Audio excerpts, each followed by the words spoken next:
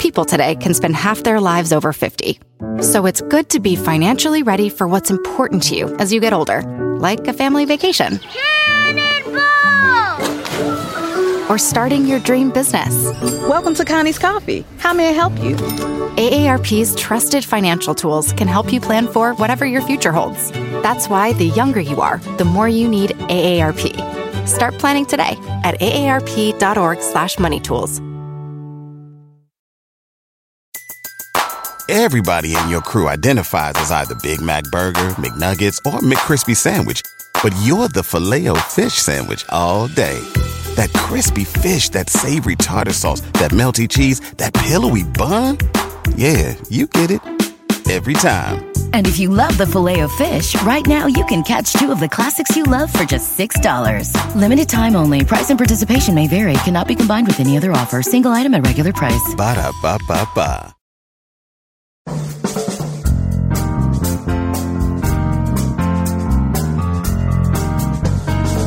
Brett McKay here, and welcome to another edition of the Art of Manliness podcast. A lot of organizations and individuals will set some aim for themselves, and then when they reach the point where they should be seeing progress but don't, seem surprised that things haven't worked out the way they hoped. They shouldn't be surprised, my guest would say, if they never had a strategy in place for reaching their goals. His name is Stanley K. Ridgely. He's a former military intelligence officer, professor of business, and the lecturer of the Great Courses course, Strategic Thinking Skills. Today on the show, Stanley explains why strategy, whether implemented in business, the military, or your personal life, is so important when it comes to dealing with uncertainty, making decisions, winning competitions, and getting to where you want to go. He first explains why following best practices is not the same thing as following a strategy, and how a real strategy is a cycle of mission setting, analysis, and execution that never ends. He unpacks what strategic intent is and why it's so important to be clear on yours. We then discuss two main approaches to strategy: cost leadership and differentiation, and why you need to adopt the latter in your own life and stop treating yourself like a commodity. We also get into why indirect attacks on competitors can be more effective than frontal assaults, where people go wrong when it comes to the execution of the strategy, and the role that intuition plays for the master strategist. We enter conversation with what you can start doing today for 5 minutes in the morning to get closer to your goals. Along the way, Stanley gives examples from both war and business on how the art of strategy works in the field. After the show's over, check out our show notes at aom.is/strategic thinking.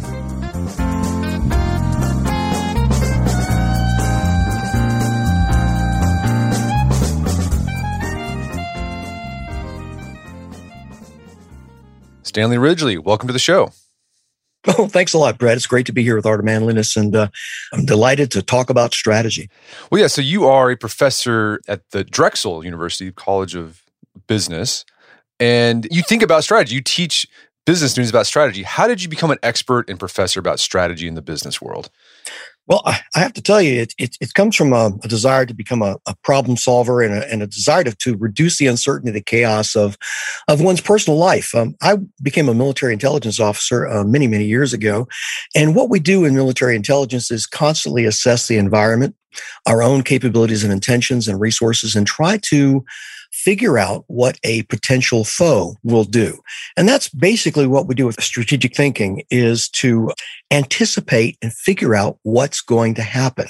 And so I found that I was really jazzed by that and that idea. And I wanted to explore more deeply the history of strategic thinking, the history of strategy. And is there a way that we can become better, more prudent decision makers, both in our personal lives, but also, of course, in our business lives? And there you go. And I've been a strategic thinker. I like to think so ever since. And I love seeing the lights come on when I'm talking to students about, hey, how can I transform my life so that every day is not a complete surprise? How can I, it's a lot more than just organizing one's schedule, of course, but that's part of it. It's bringing order to a naturally chaotic world all around you. Yeah, so I mean, a lot of your thinking, you teach students about how to apply strategy in the business world. And I think when we think of strategy, people think of, well, it's business. That's a business thing. It's a military thing. But you're talking about your students have been able to apply this in their personal lives, and you have too. Like, how can you apply strategy in your personal life, you think? Well, I like to use examples from one's personal life because it in a sense, of course, personalizes this academic subject. Because if you can find utility in an academic subject and apply that to your daily life, your daily doings, and in a sense, generate better outcomes, more salubrious outcomes in your personal life, then you tend to believe that, and you tend to say, well, hey, I see the utility of strategic thinking. And you remember the principles, and you quite naturally want to apply them to the business world, but you can also apply it to entertainment, sports, politics, anywhere you're trying to reduce uncertainty in the future. And I'm not talking about some sort of general uncertainty in the future, but I'm talking about uncertainty in your future. And because each of us tends to worry about, and I found this is endemic to young people. Oh, we don't know what's going to happen. We're worried about the future. Well, of course we are. We don't know what's going to happen. We have no crystal ball to tell us the future, but we can, with respect to our circumscribed circumstances, we can indeed reduce our uncertainty systematically so that, of course, we don't know what's going to happen, but we are equipped and sourced to deal with the 10 to 20% that is going to hit us and buffet us with unpleasant surprises. So there you go. I love it. So this is all about how to manage uncertainty. So Yes. You have this great lecture series on the great courses called Strategic Thinking Skills, where you walk the average Joe through things you talk to your business students about, things you did or used, tools you used as a military intelligence officer. And you begin the lecture saying that the word strategy is one of the most used and abused words in the English language. How so? And how do you think people typically misunderstand strategy? Well, I do think that strategy is a misunderstood word. It's misused. It's abused because everyone wants to have a strategy. Everyone wants to be thought of as dealing in strategy. In the business world, I think, and certainly in higher education, our strategy and competitive advantage course is a kind of a sexy course when you think about it. You know, it's elevated, it's complex, it's nuanced, and everyone wants to think about, hey, I don't have just a plan. I have a strategy. And to use the vernacular, that sounds more highfalutin, if you will. But what we find is that strategy is incredibly difficult to craft, and it's difficult to implement and execute. And this difficulty is difficult for a number of specific reasons, because it requires you to do perhaps something different than what you're doing now. And so we don't like uncertainty in the business world. And so we like to prop up, if you will, certain activities, and we call these activities strategy. It's a strategic masquerade or this strategy of imitation. We like to think of, for instance, best practices as being a strategy. Now, best practices is a very fine slogan or cliche or label, if you will. We're simply trying to identify the best way we know how to do something in our field, and we're going to follow best practices, which means we investigate the best way to do something, and then we do that. This kind of goes all the way back to Frederick W. Taylor back in the early 20th century and the idea of scientific management. We want to do things the best way. But this is not a strategy. Pursuing a plan to, we're going to do things the best way that we know how to do them, that's not a strategy. That's what you should be doing anyway, when you think about it, right? And so strategy means doing things differently than other people. It means, as Michael Porter, the Harvard business professor, says, it means doing things differently. It means organizing activities differently to achieve a unique mix of value. And that can move your firm beyond the production possibility frontier. Okay, it can move it beyond that. It can move beyond best practices, because what you're doing is you are transforming best practices. You're finding out how to do things differently.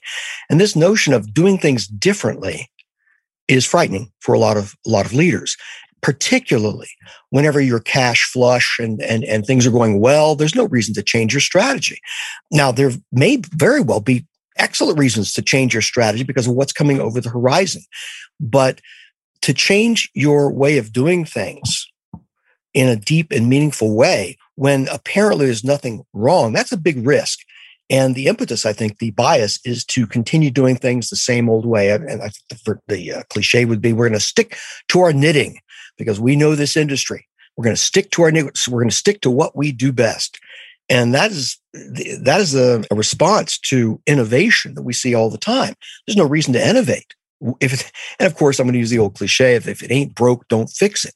Well, a lot of times we find out that it's going to be broke. And if we simply lift our heads up and try to look over that horizon, we can see a lot of dangers coming, and we can preempt those dangers simply by adopting some of the principles of strategic thinking.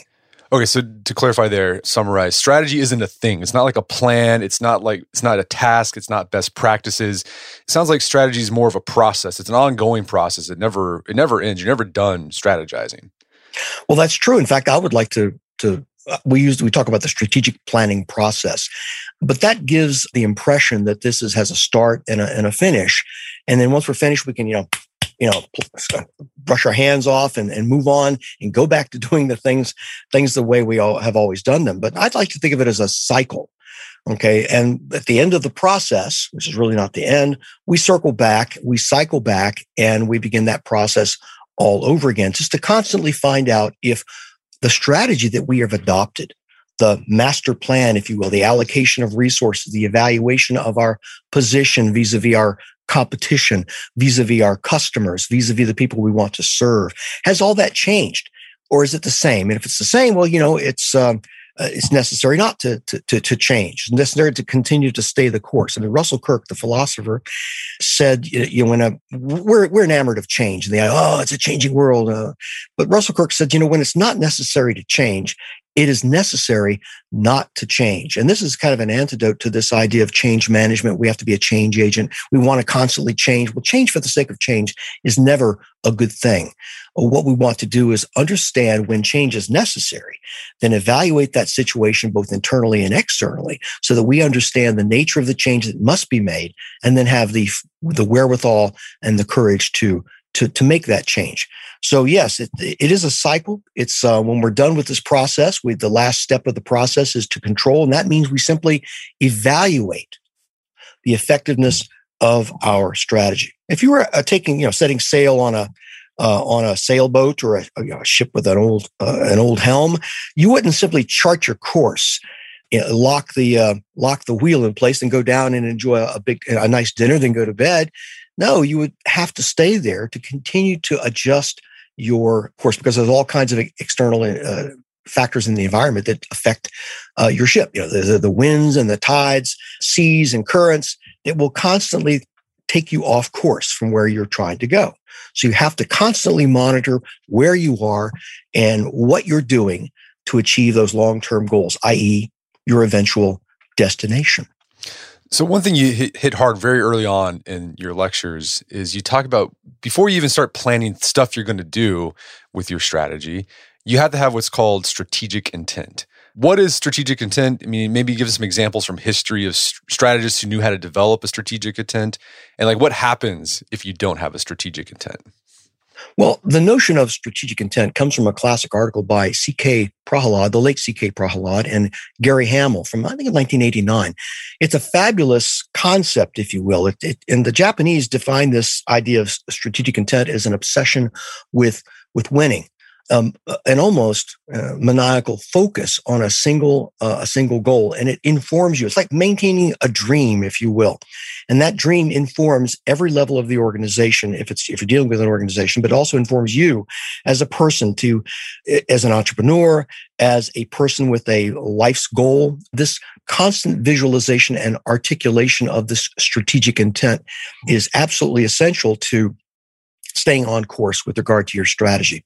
You asked for an example. I'll give you an example. Is John F. Kennedy articulated a strategic intent that was very powerful back in the early 1960s. In the early 1960s, the United States was engaged in a great global contest with the Soviet Union.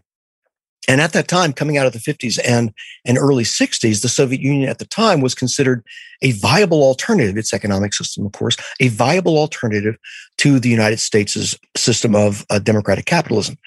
And the Soviets were doing quite well in what was called the space race. At that time, the United States was really hardly racing.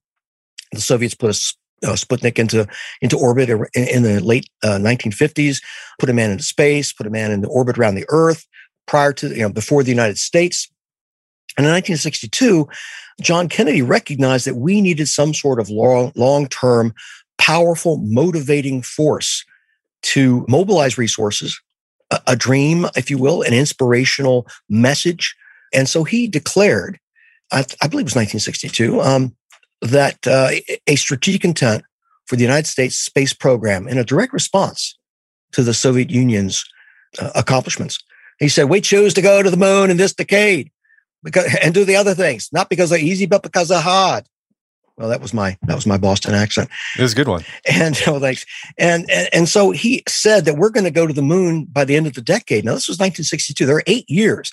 We had yet at that time to put a man in orbit.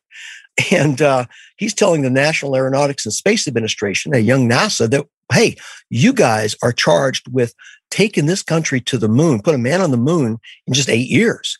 And this type of clarity, this type of specific focus, not some abstract goal of excellence, excellence in space. John Kennedy said, we choose to engage in excellence in space exploration. That doesn't tell you what you have to do. And it's not going to mobilize anyone or really inspire anyone, but we're going to the moon by the end of this decade. The people charged with it, they're both frightened, I suppose, but they're delighted too, because they know what they have to do. And that clarifies what we're doing with regard to this bureaucracy, with regard to the engineers, the scientists that have to take us on this amazing journey, which was achieved 6 months early in July of 1969. So that's an example of strategic intent and how it can motivate this idea of an obsession with winning, a maniacal translation of this mission and objectives into something that is inspiring, right? Yeah. And so you mentioned, sometimes people, companies, individuals, they'll have a very vague strategic intent. It's not even strategic intent, it's just a vague aspiration. We want to be excellent. What happens if that's your strategic intent? It's vague. What typically follows? What are the consequences of that? Well, that depends on whether it's just an individual or whether it's a business. I'll give you an example from history. Is Digital Equipment Corporation. It's one of my favorite examples of a company that declined to pursue a strategy and certainly didn't have a strategic intent. If you dissipate your energies in just following some vague prescriptions and abstract goals of excellence and customer service and that sort of thing, you're going to end up wallowing in mediocrity. And those who have a bolder vision, a clearer vision of where they want to go, will leave you behind. And this is exactly what happened to Digital Equipment Corporation in the late 80s, early 90s. Ken Olsen was declared in the mid 80s as America's greatest entrepreneur, and by Fortune magazine. You probably have never heard of this guy. A lot of people never heard of this guy. But he founded Digital Equipment Corporation, one of America's great corporations, I think in the late 1950s. And he was once the world's second largest computer manufacturer. You say, what? DEC, what is that?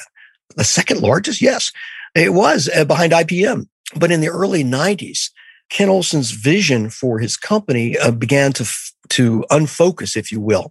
And they were faced with a decision. They had to decide, because of scarce resources and ailing profits, they had to decide where you're going to go. A choice of three directions. One is we're going to make boxes, chips, or solutions.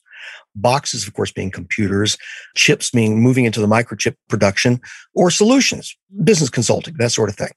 And so Ken Olsen charged his senior team with, we have to take a clear direction, but we have to have consensus. We have to have unanimity here. Now, of course, that's a mistake in itself right there, of kind of a fake unanimity and consensus around vague goals. He couldn't achieve this unanimity. And so instead of charting a clear course for the company, they crafted a statement that we're going to strive to, DEC is going to strive to become a leader in data processing and customer service. That was their strategy. Well, within 2 years, Ken Olsen was kicked out of the company, and that company, DEC, was sold to Compaq Computer. That's another name from the past, which then was acquired by Hewlett Packard.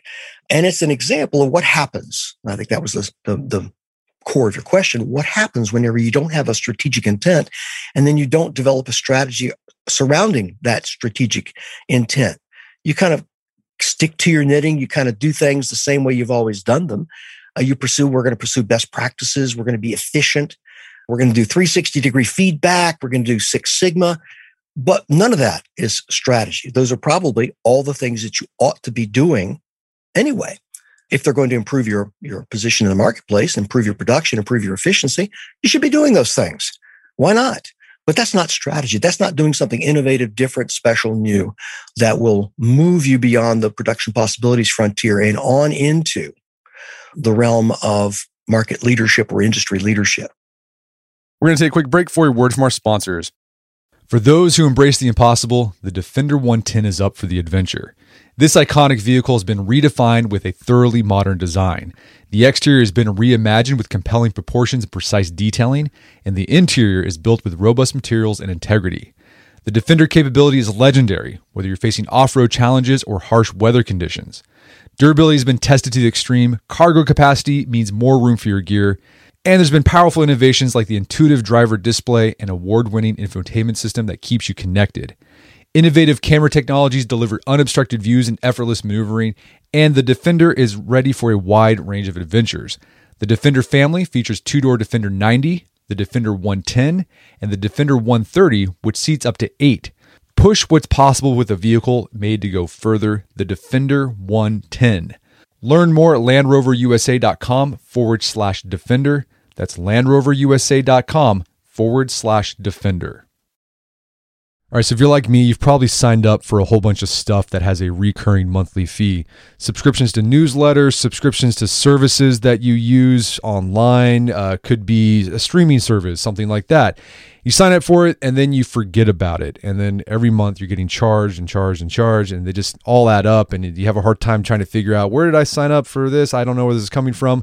Well, let me tell you, there's an app that can help you with that. It's called Rocket Money. Rocket Money is a personal finance app that finds and cancels your unwanted subscriptions, monitors your spending, and helps lower your bills so that you can grow your savings.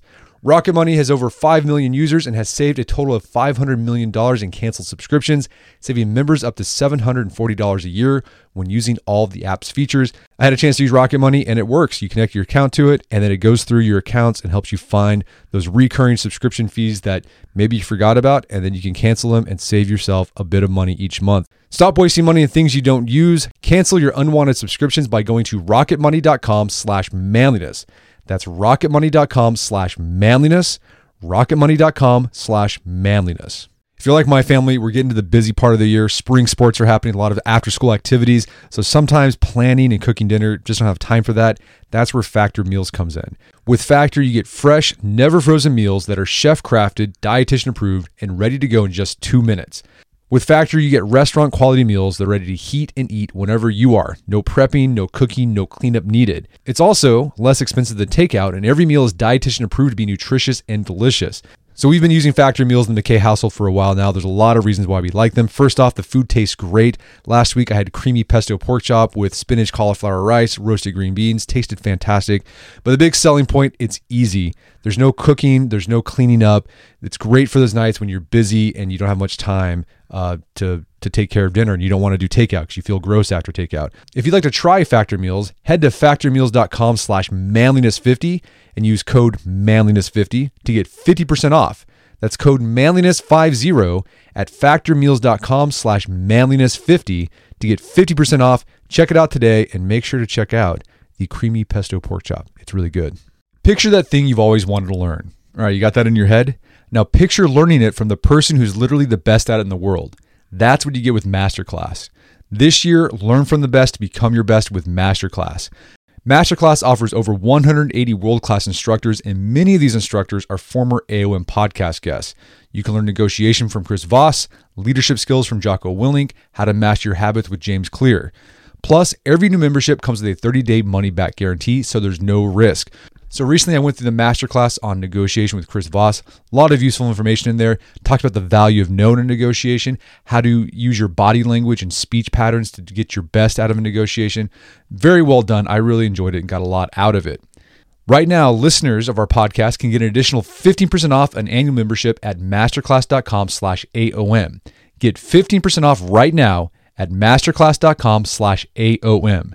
masterclass.com/AOM. Check out the masterclass on negotiation with Chris Voss. And now back to the show. And there's different in your lectures. You talk about different approaches you could take, procedures, or you can even call them maneuvers you can use when you're trying to plan out a strategy. And you focus on two that are probably the most common ones. The first strategic approach a business could take and the military could take is cost leadership and the differentiation. So maybe walk us through those two different things, what they look like, and why you choose one over the other. Well, sure, Brett. This is kind of fundamental for business folks because we hear this all the time. Outside of the business school, it's for some people, a lot of people, it's new, fresh, and different.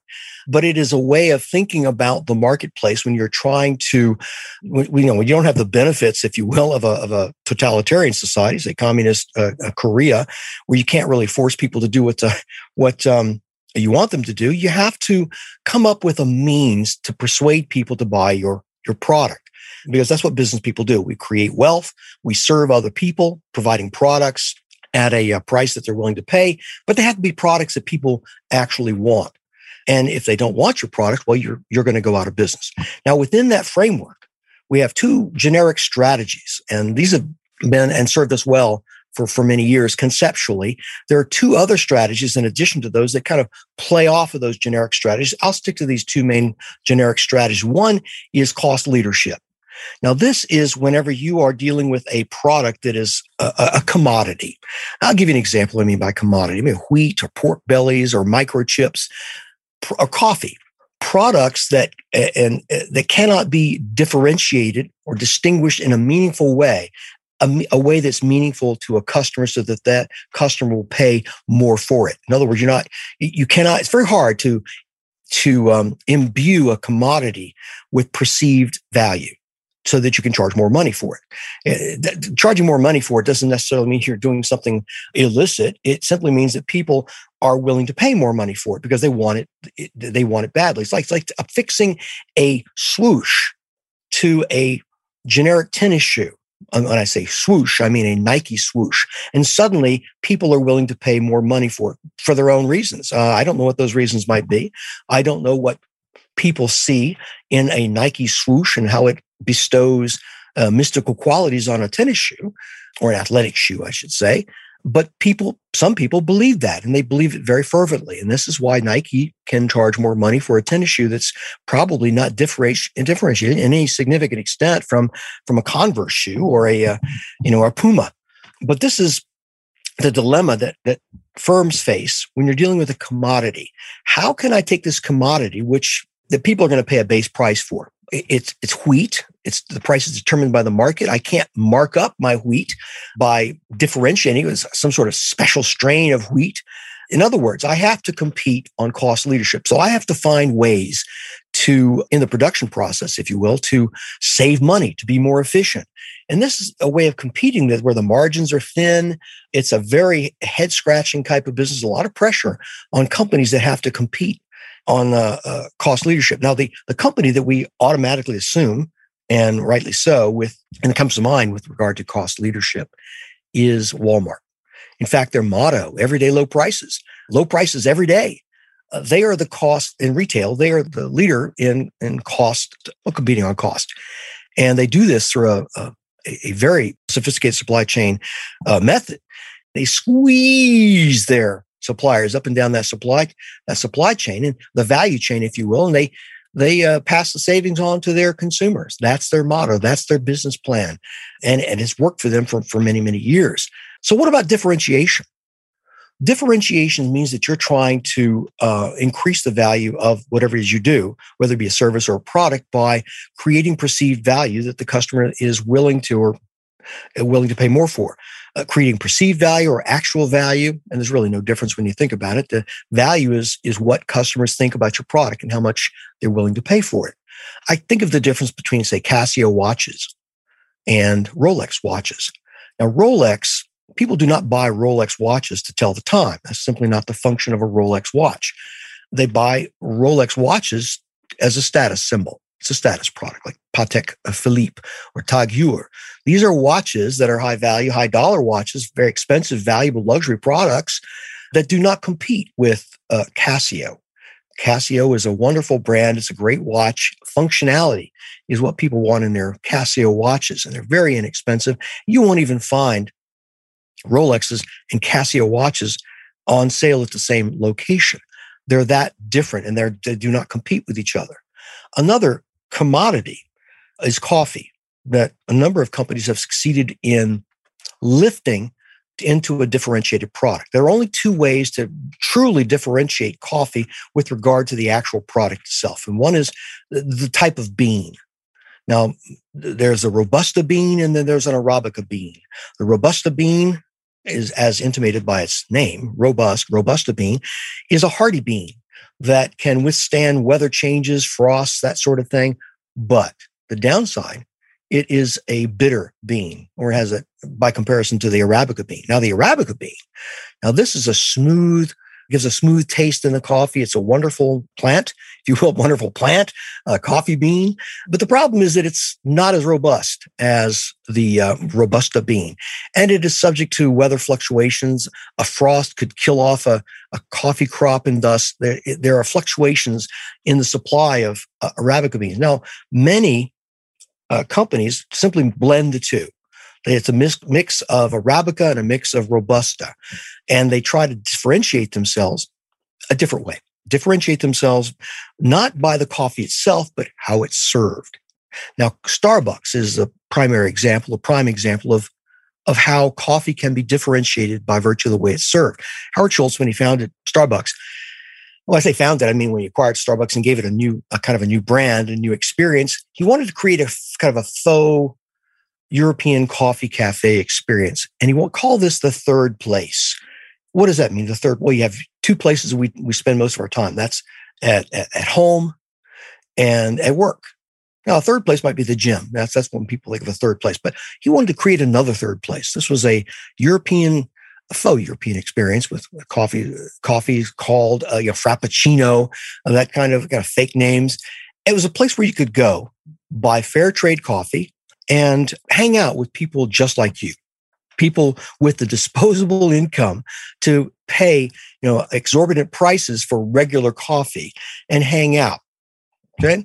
Now that's how Starbucks, and that became a brand, and people began to pay money for the additional funds, if you will, additional discretionary income to experience Starbucks. And in some countries, carrying around a Starbucks cup is considered a status symbol. So people say the cup is not really Starbucks coffee. They walk around with a Starbucks cup. In like fashion, there are some people who refuse to carry around a Walmart bag for the very same reverse reason. It's not a status symbol to carry around. I just stopped off at Walmart to pick up some toilet paper. That's all. Where on the other hand, people want to be seen carrying the brand of a particular restaurant, in this case, a coffee cafe.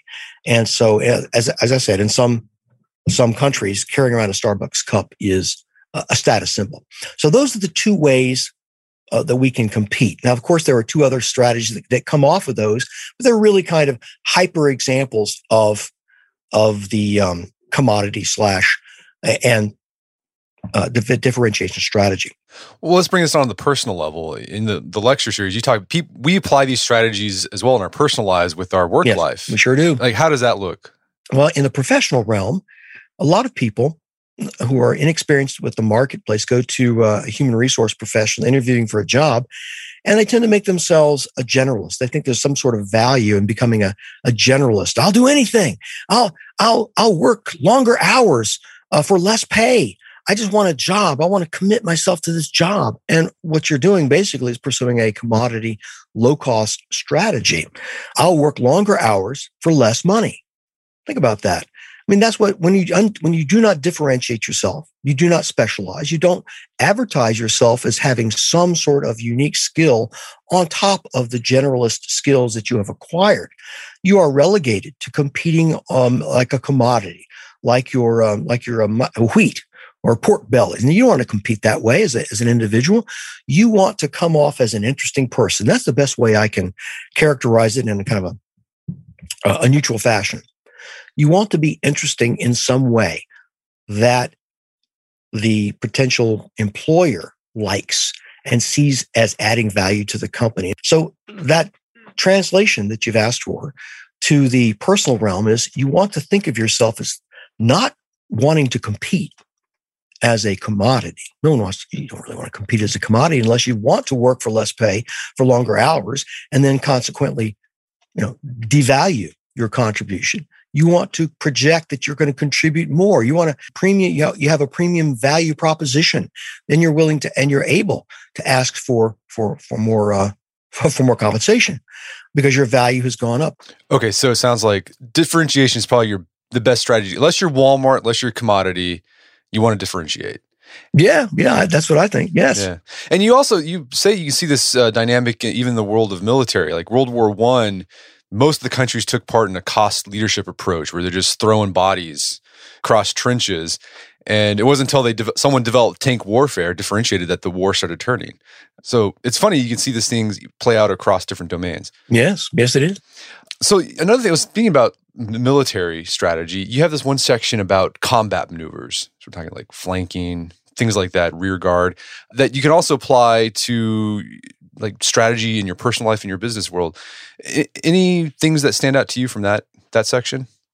Well, there's one example that I like to use from business. It's an older example because the company Kodak isn't really a player in the film industry because there really isn't a film industry anymore. But when we look at the idea of, say, rear area battle, that's the notion of making your opponent turn around and defend ground or territory that they thought was secure. And Fujifilm and Kodak were engaged in the 1970s and 80s with this massive battle with each other for world leadership in chemical film production and sales.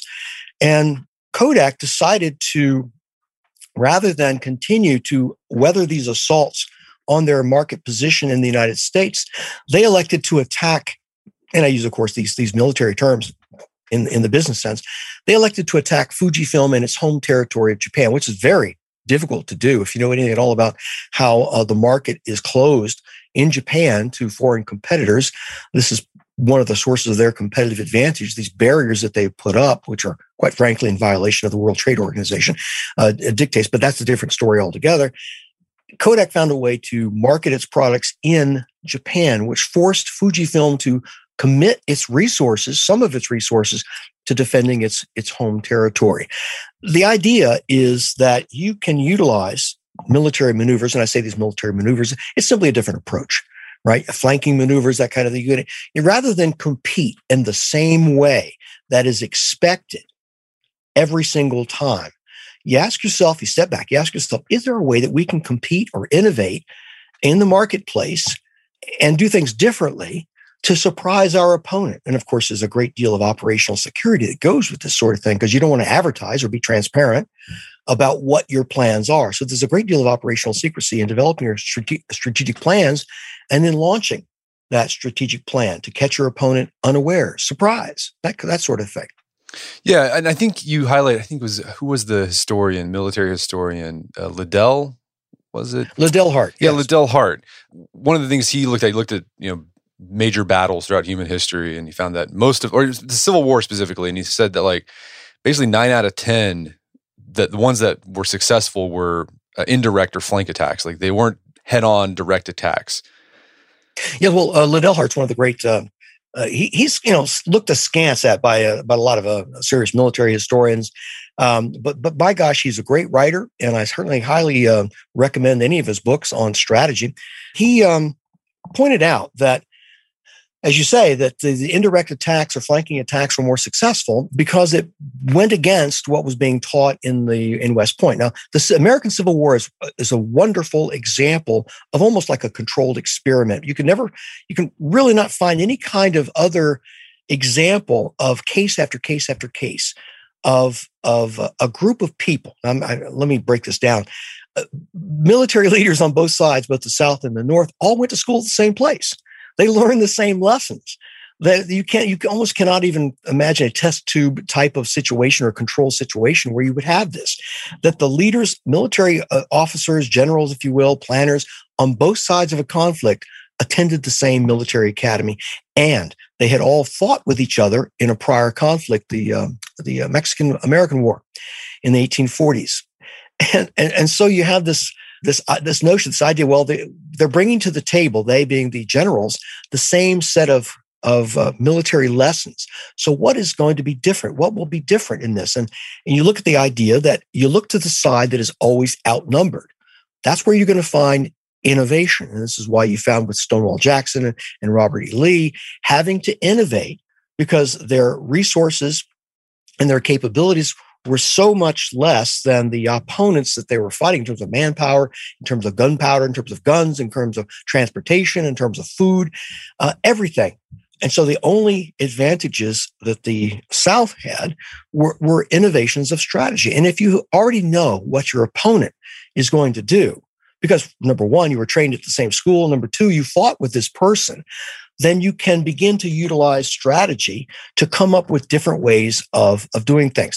And we find that the incidences that you mentioned, the idea of the frontal assault, this was brought forward from the Napoleonic era and the Crimean War, the idea that you're going to simply mass your troops and you're going to go at the double quick and assault a defended position. Improvements in the mini ball, for one, improvements in weaponry, which always see vast and rapid improvements during periods of conflict, rendered this particular tactic obsolete. Unfortunately, for a lot of people who died, it was rendered obsolete by a little too late to help them.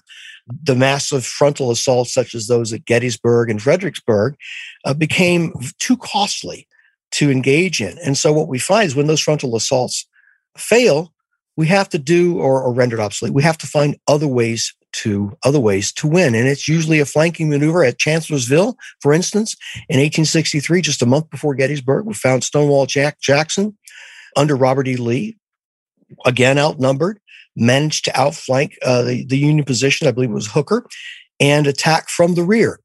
And this was Lee's greatest victory in this American Civil War. And it wasn't a frontal assault. In fact, his last great frontal assault was just a month later, in July of 1863, in the Battle of Gettysburg. So apparently some lessons are there, but you have to learn those lessons and then implement them in your actions for the future. So it all comes back to differentiation. Yes, it does. It comes back to differentiation. One of those things, if you've got the market, if you're the market leader, you've got the dominant position, you ask yourself, you say, well, there's really nothing for me to do differently. There's no need for me to innovate because I've got the market position. I'm going to keep on doing things the way I've always done them. Your opponents, who are less lavishly resourced, probably have to do things differently, and they can surprise you and sometimes defeat you. In the execution phase of this strategic planning process, that there's pathologies of execution that cause the strategy to break down. I mean, one of them is just like ignoring the strategy, like you putting that strategy in the binder and just putting it up in the bookshelf. What are some other pathologies that you've seen get in the way of organizations or individuals that prevent them from executing on their strategy? Well, I would say, you mentioned one right there, and that's the idea that you have a strategy, but you don't bother to translate that down in terms of the policies and procedures that your employees, or people down the hierarchy, have to do. And the question that I always ask my students, and I tell them to endorse this question and embrace this question and its answer, so that you can then later on ask your employees and your subordinates the same question. As a result of your new strategy, what will you do differently next Monday morning than what you did last Monday morning? That's a profound question because it stumps a lot of people. So wait a minute, I have a strategy, but I'm going to keep doing things the same way I've always done them. That's one pathology right there, is that you think you've done a strategy. Well, I'm going to, again, brush my hands off here. We've got a strategy. It's up there on the shelf, but we've not bothered to do, we're not doing anything differently.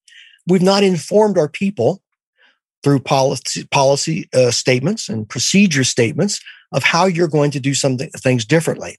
That's one pathology. Another one is the expectation that everything's going to go according to your plan. You come up with a great plan, but it requires everything to go right for the plan to work.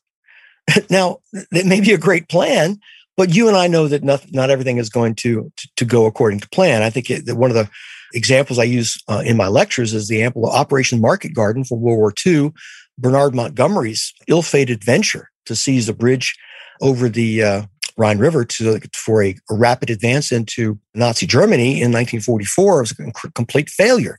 And one of the movies the actual movie that shows this very clearly is the film A Bridge Too Far, with an all-star cast, of course, a great film. It's fun to watch. But you understand this exemplifies the idea of a pathology in executing a strategy. But the problem was the strategic plan was too tight. It was too tight. It needed to be less complex. The more complex your plan, the more chance of it is that's going to something's going to go wrong. So one point too that you highlight is the role of intuition in strategy. And I think this is interesting because I think people, when they think of strategy, they think of it's a science. It's very rationally based. But you highlight the great strategic thinker Clausewitz, who observed the Napoleonic Wars and what Napoleon did. He kind of had this romantic idea of strategy, that there was an element of genius or intuition in that. What's the role of intuition in strategy? And is this like some sort of innate gift that you're just given, or is it something you can develop? Well, intuition and strategies is similar to, and is in general, is intuition and decision making. Most of us think that we make decisions a certain way. The classical decision making model, which is, we're kind of look at the problem, weigh the problem, evaluate the criteria, look at the various options that we have available to us, and then pursue the option that seems to be the best. That's not really how we make decisions. We make decisions in what's called the intuitive decision-making model. And this comes from the scholar Gary Klein, who has a number of books out on intuitive decision-making. You find those books in the bibliography of my strategic thinking skills course. It's incredible the way we actually do decide. And he comes up with what's called the recognition prime decision-making model, which really lays out how we actually decide. We fill our reservoir of knowledge with experiences, some actual experiences, but in business school, we fill them with case studies, vicarious experiences, so that we can develop a recognition of patterns. We see a couple of cues out here that triggers something. We recognize a pattern. It may not be the same pattern, probably not the same pattern, but a similar pattern. And through our reservoir of knowledge, we know how to respond and react in that particular situation. First responders are great at this. Emergency room doctors are like this. Firemen who arrive on the scene of a fire spring into action. They don't really think about what they're going to do. You spring into action when you go buy a jar of peanut butter. I mean, you buy a jar of peanut butter, you don't walk slowly down the aisle examining the volume and the brands and the prices. No, you go and grab a jar of Jiffy because you like Jiffy. The brand means something. You've had that experience. You've already been there, done that. You've made those kinds of evaluations. And so it's the very same way in battle. It's what experience in battle means. In the American Civil War, there were two contending people who were schooled in the Americans, to fight in the Civil War at West Point. There were two contending theories or doctrines. One was that of Clausewitz, which is not as well thought of as that of Antoine de Jomini. Jomini believed that you could reduce military actions and wars to a science, just as you mentioned, Brett, a science where you could come, and he came up with 12 geometric formations. And all you had to do was look at the terrain, consult your book, The Art of War, which was his book, and apply the geometric formation to the particular situation, and then you would win.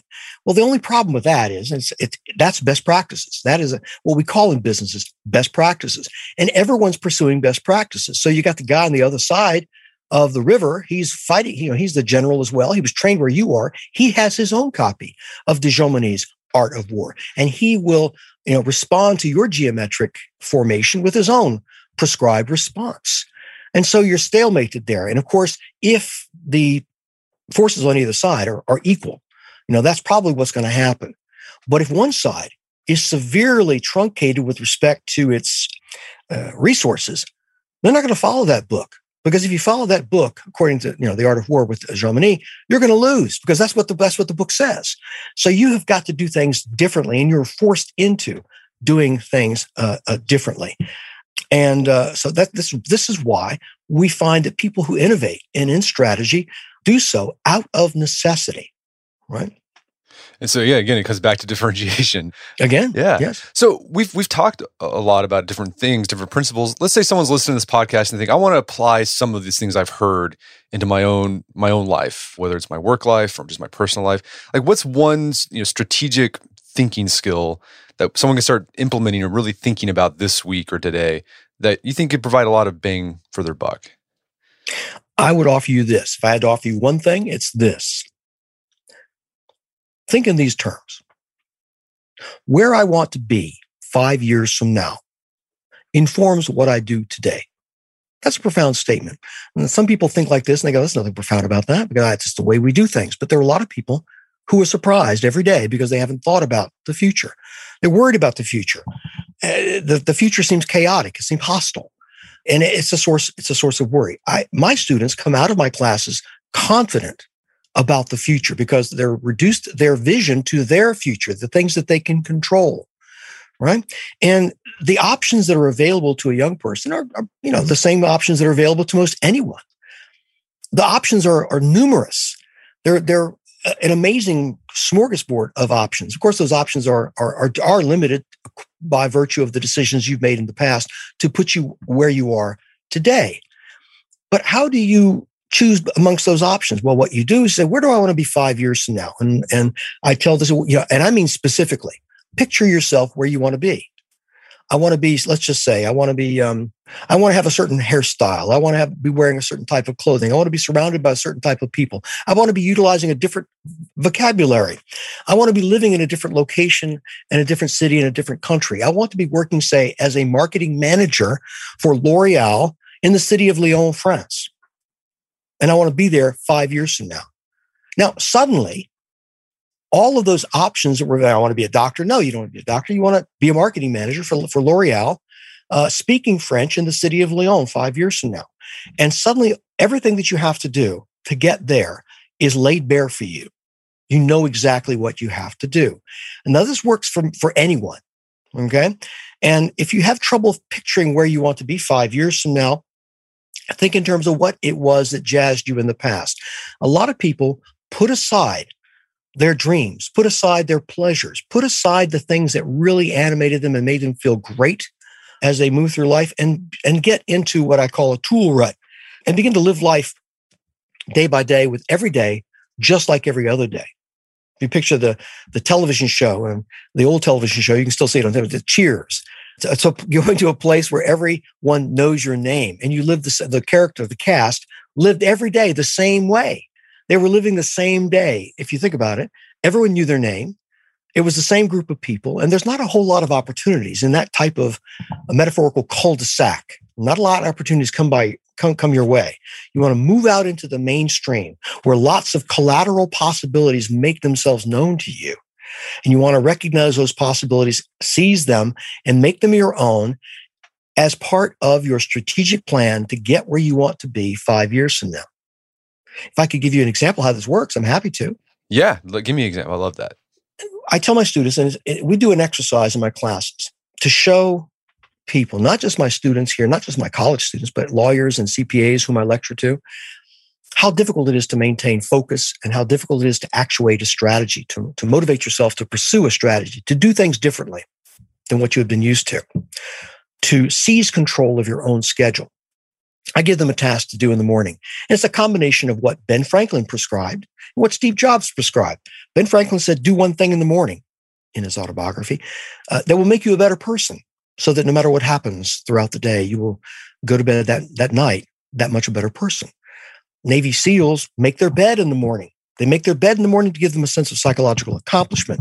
And they get to come home to a made bed at night. You combine that with Steve Jobs' notion of focus, this maniacal focus, this strategic intent, if you will. And so I say, pick one thing to do in the morning that lasts 5 minutes. That's all. Maybe 10 minutes if you feel ambitious.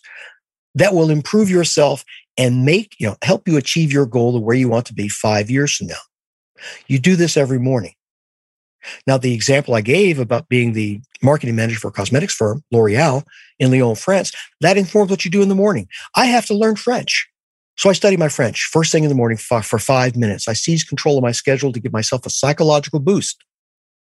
I'm not at the mercy of dozens of people on email trying to reach me or text me. I put that aside and I serve myself to achieve my goal. I read press releases from L'Oreal.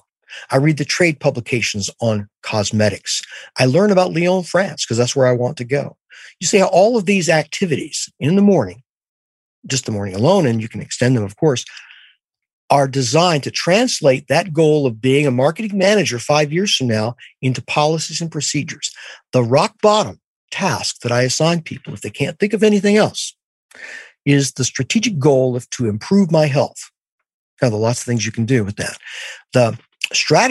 one strategy might be diet. It might be working out at the gym. Well, what I advocate is hydration. Hydration.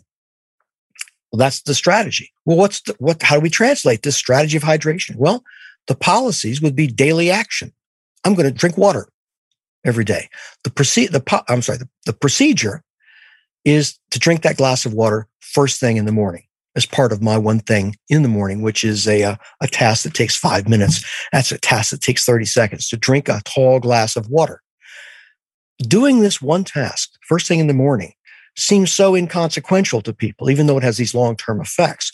It tends to be abandoned very quickly, much to their detriment. You have to keep doing it. And it's the whole idea of working towards a long-term goal it's like writing a novel. You have to write a page a day, 2 pages a day to reach a goal of, say, 300 pages. That's the example that I would give to people to where you want to, picture where you want to be 5 years from now, and then translate that into policies and procedures to inform your life today. Well, Stan, this has been a great conversation. Is there some place people can go to learn more about your work? Well, yeah, I highly recommend my strategic thinking skills course on thegreatcourses.com. And you use my name as a search function, and you can see some examples of what I do there. You can also, it comes with a study guide, a transcript, if you will, of the lectures. I do have coming up in the spring of 2022, a new book coming out called Brutal Minds by Humanix, publishing Humanix books. I'm not going to tell you what it's about. Just going to tell you the title, Brutal Minds. And perhaps at that point, we can get back together and I can tell you a little bit about that. It sounds intriguing. Well, Stanley Ridgely, thanks for your time. It's been a pleasure. Thanks so much, Brett. You take care and good luck and Godspeed to you. My guest today was Stanley Ridgely. He's the lecturer of the Great Courses course, Strategic Thinking Skills. It's available on what was once called the Great Courses Plus. It's called Wonderium.com. Check it out. It's a really great lecture series. Also, check out our show notes at aom.is/strategic thinking, where you can find links to resources where we delve deeper into this topic.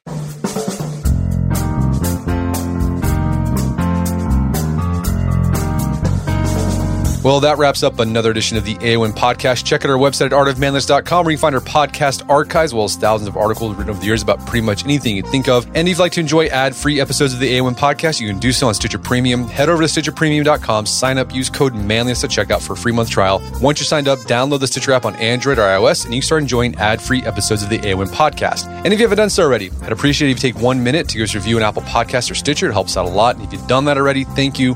Please consider sharing the show with a friend or family member who you think we get something out of it. As always, thank you for the continued support. Until next time, this is Brett McKay, reminding you to not only listen to the A1 podcast, but put what you've heard into action.